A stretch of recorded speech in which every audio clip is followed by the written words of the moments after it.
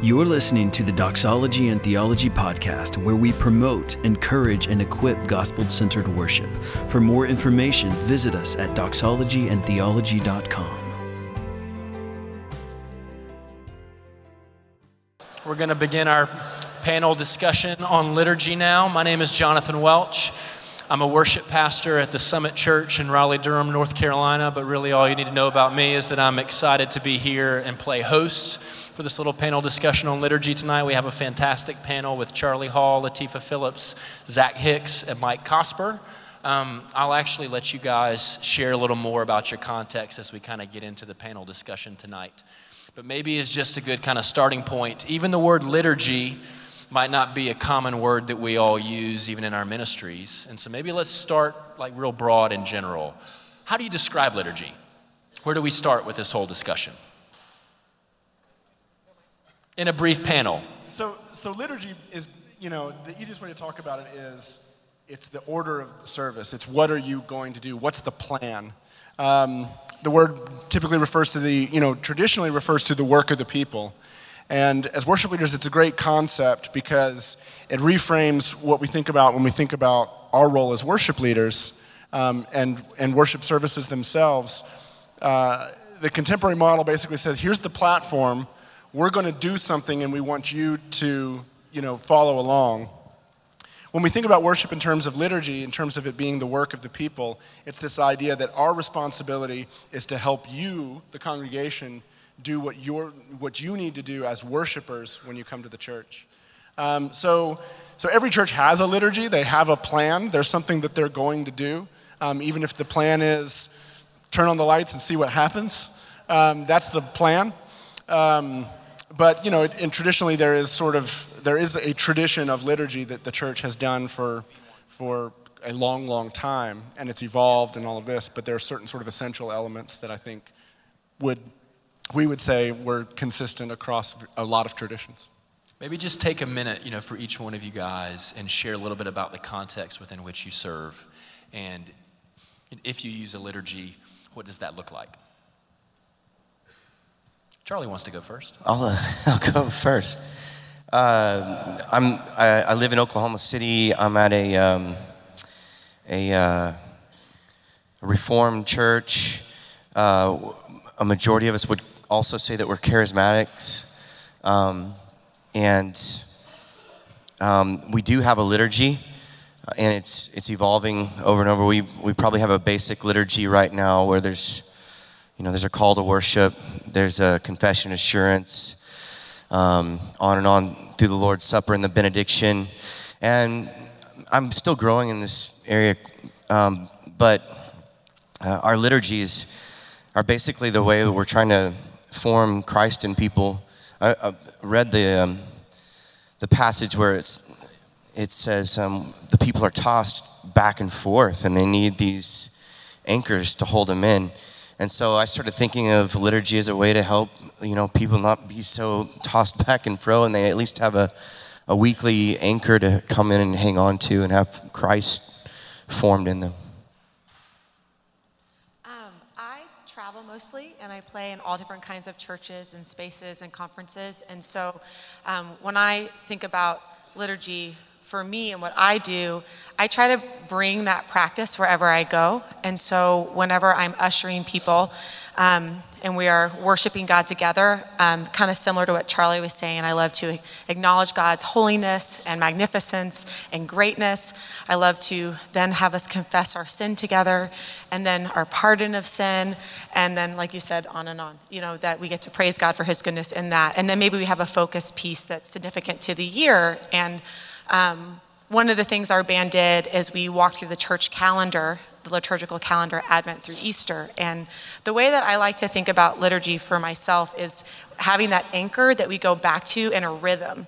And, as we form as adults, we realize that the exercise is a good rhythm for our body, eating well is a good rhythm for our nutrition, sleeping well is a good rhythm for our brain and our creativity. And it's the idea of having a spiritual rhythm, an anchor, and a practice we come back to continually again and again that kind of holds us steadfast to the truth and the goodness of God and his gospel has been really helpful for me to think of it in that way and in that context. So. Southern Baptist by blood, grew up in that, and ordained as a Presbyterian minister, and I serve in an Episcopal church in downtown Birmingham, Alabama. So I'm like really confused. And this church follows the Book of Common Prayer, the one produced in 1979 by the Episcopal Church with all its blessings and all its curses. And it's pretty thickly verbose, lots of words that we walk through interspersed with hymns. In our current setting on Sunday mornings, we do no one song back to back because the songs serve and are inserted into the liturgy, which is strange for me because I've never been in a context quite like that. But I'd say it generally has those same contours and rhythms that you're talking about, just a lot through words and prayers and physical actions like kneeling and things like that. So I served, until this year, I served at Sojourn Church here in Louisville. Same kinds of rhythms, same kinds of practices, same kinds of ideas in terms of having these, having this repetition. I always think about Ron Reenstra has this story in his book, Worship Words, where he says this kid came up to the pastor after the service one day, and he said, "Hey, how come every single week you say the grass withers and the flowers fade, but the word of the Lord stands forever?" And the pastor says, "Because of that." The kid knows it.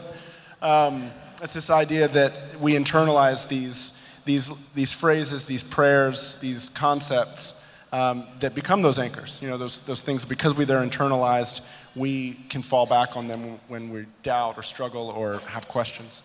For us, briefly, we started off without any connection to any kind of traditional forms, these structures that they're describing here.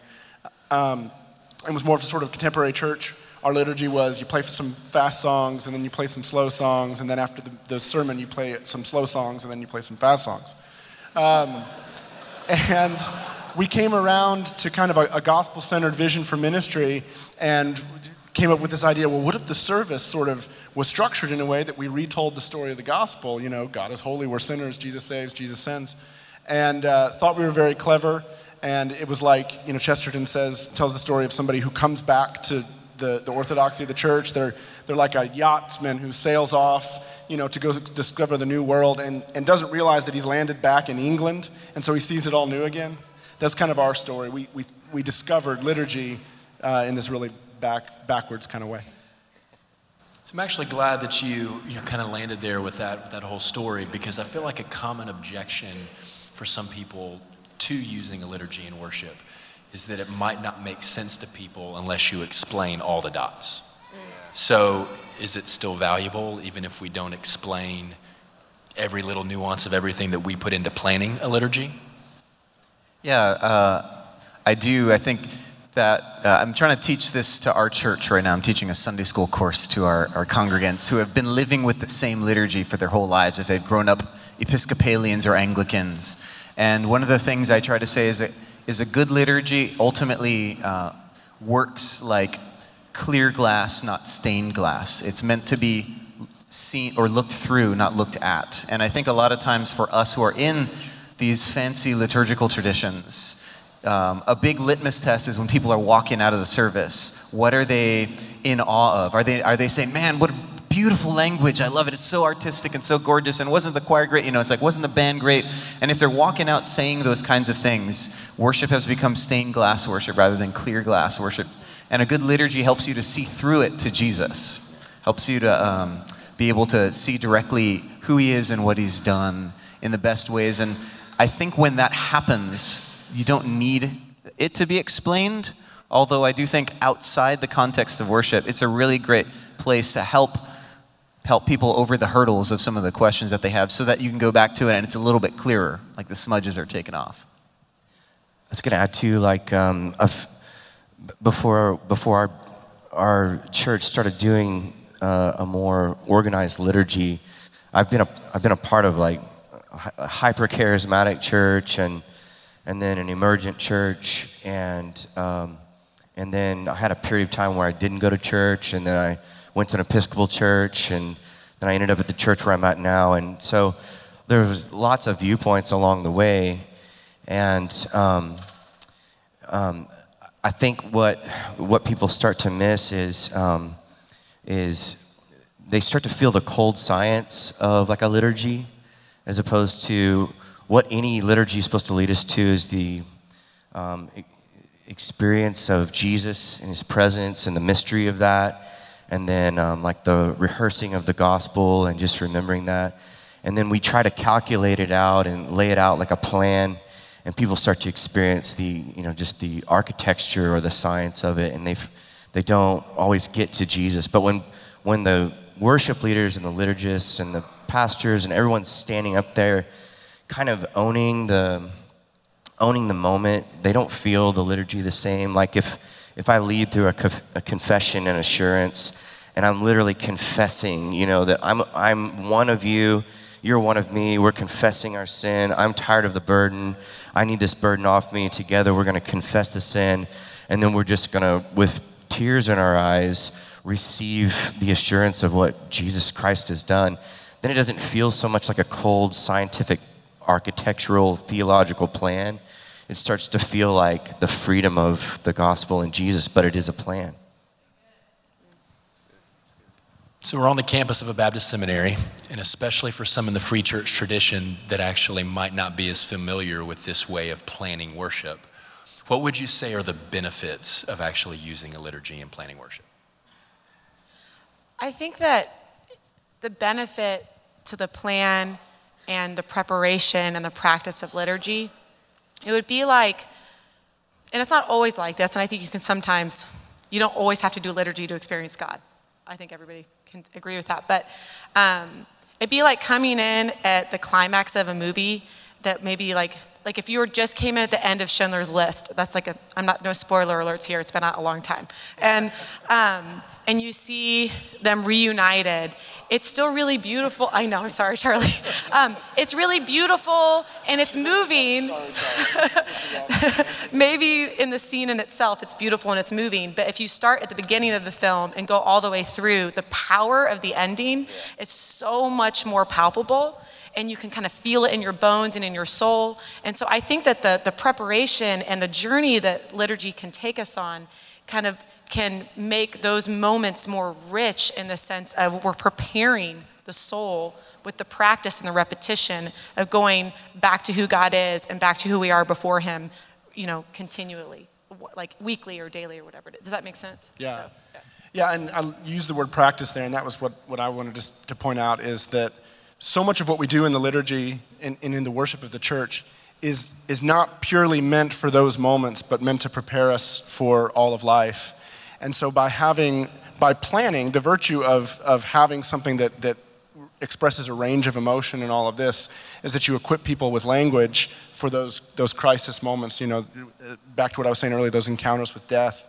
I'll never forget a friend of mine texting me the night his mother passed away. He texted a group of his friends, and he said in the text, he said, my mother gave up her failing body, or my mother resigned her failing body today, which is a line from an Isaac Watts hymn that we had been singing in our church. And it was this beautiful moment to me as a pastor to recognize that in that moment, when so often a moment like that we're at a loss for words, Isaac Watts provided him with language to express something hopeful in that moment. So. I just, real quickly, I was a youth minister for 6 or so years, and I had a kid that I discipled through that 6 years, all through junior high and through high school. And of course, he disappeared after high school for about 5-10 years, and I saw him, and he had just gotten out of prison, so I did a really good job. But really invested in his heart. But he did say this. He said, hey, the whole time I was in prison, which is funny every time I say it, the whole time I was in prison, I sang the songs that you taught us, those 6 years. And so that reminded me of the weight that we carry in the songs, like when people get in those troubled moments, whatever it is, addiction, prison, any kind of, getting derailed in life. What pops up is what they've been memorizing and what they've been connecting to. So hopefully I was teaching some decent songs besides Knocking on Heaven's Door, but by Axl Rose, not by Axl Rose really. I think we're just going to listen to Charlie talk all night. What advice would you guys have for a worship leader that might be here at this conference or listening to the live stream who's really interested in this topic now as a result of our panel, but they might be in a church context that's not used to a liturgy or that whole process? Any advice on like steps to take as the worship leader in that context? Read a chapter in my book that I just wrote. There's a chapter in there called The Worship Pastor's Liturgical Architect. And what I try to argue for is to maybe, our field of play as worship leaders a lot of times in our churches is the song set. And so to be able to think through how that song set can mirror that gospel story and journey and the topics. And we often within that song set have an opportunity to pray over or before our people, or even offer words of admonition and things like Michael wonderfully did tonight. And to be able to use those spots as planned but an extemporaneously felt opportunity to guide people through a certain journey in that song set in a way that helps people to think lofty thoughts about God and then confess your sin to God and then sing about the gospel as a way of taking that song set through a journey so that you sacrifice maybe nothing about what is beautiful and strong about the way your current liturgy is structured with this big block of songs and kind of this open experiential moment. The only thing I'd tag on to that would be just move slowly. Don't feel like you've got to, change everything this Sunday if this is interesting to you, because that will go terribly. It will blow up in your face. Your pastors will pull you aside and say, "What's wrong with you? What have you done?" Every church has a tradition, and you have to respect that tradition, even if that tradition's just 5-10 years old. So move real slowly. Introduce one new element. If your church isn't praying a prayer of confession, the first time you do that, people won't know what to do with it, because they're probably there, and you've shaped and formed their experience in such a way that they're expecting a certain kind of positivity. So when you say, "Let's acknowledge the darkness within us and the darkness in the world," that's a heavy punch for people who aren't ready for it. So just move really slowly. That would be my I was going to say too, and just be really sensitive to the culture and traditions of your people. And it's okay to get creative and discover a liturgy that is unique to your body and can still walk through those sentiments, but in a manner that reflects who they are and how they relate to who God is. And I would probably add just like, it's maybe more ethereal, but we've gone through the last 20 years of worship leading, and when we can't find out our voice or who we are, we start to emulate. And I think initial emulation is okay because you're learning from someone. But I think when you swing from tree to tree, trying to emulate, trying to find yourself, trying to find your voice in the church and try to get your church to tell you that you're okay inside of what you're doing and what you're singing, then you're going to chase your tail for your whole life. I think if you can stand as the son or the daughter that Jesus has made you to be, and stand in the songs and in the liturgy and in submission to your pastor and become the things that Jesus is calling you up to be, I think it just changes everything. Emulation will always, over and over, leave you faceless and voiceless, and you just scratching and crawling for the next thing.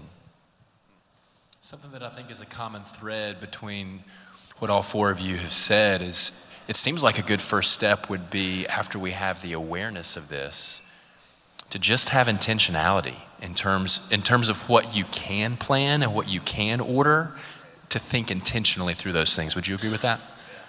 Maybe a final question, we only got a few minutes left, but are there any other resources that you guys would say have actually influenced you, or things that you would want to recommend to our audience? Zach Hicks, the worship called pastor. The Worship Pastor. He's recently written a book that you can pick up. Yeah, I was going to say the same thing. That's so weird. And Mike Cosper's Rhythms two of great Grace books, as two great well. books that have really shaped me. And actually, Finally, somebody mentioned my book. Thank you, Jonathan. That book too. Brian Chappell's book called Christ-Centered Worship, the first 100 pages, opened his survey of the history of Christian worship across traditions, and being able to discern a gospel shape was huge for me. And then James K. A. Smith's dense book, Desiring the Kingdom, which is wonderfully more concise in his book called You Are What You Love, was really helpful in understanding the spirituality of the liturgy in the sense of its formational effects, which convinced me of its power. A really helpful book, just to piggyback on that. Another one is the Worship Source Book. It's kind of this treasure trove of liturgy resources with prayers for each of these movements, kind of in the traditional liturgy. And another book just to think through where this stuff comes from, it's like the classic, is Robert Weber's Worship Old and New. And he really takes you through where this stuff comes from, even into looking at Jewish worship in the diaspora during the Second Temple era, and how the first century church really adopted practices from there that in many ways are a common thread throughout church history. It's really a remarkable book. Charlie Latifa, anything at all to recommend? Those are all incredible books. Worship by the Book has been a good resource, and man, there's so many, but those were all very influential for me. Panelists, thank you guys for being here.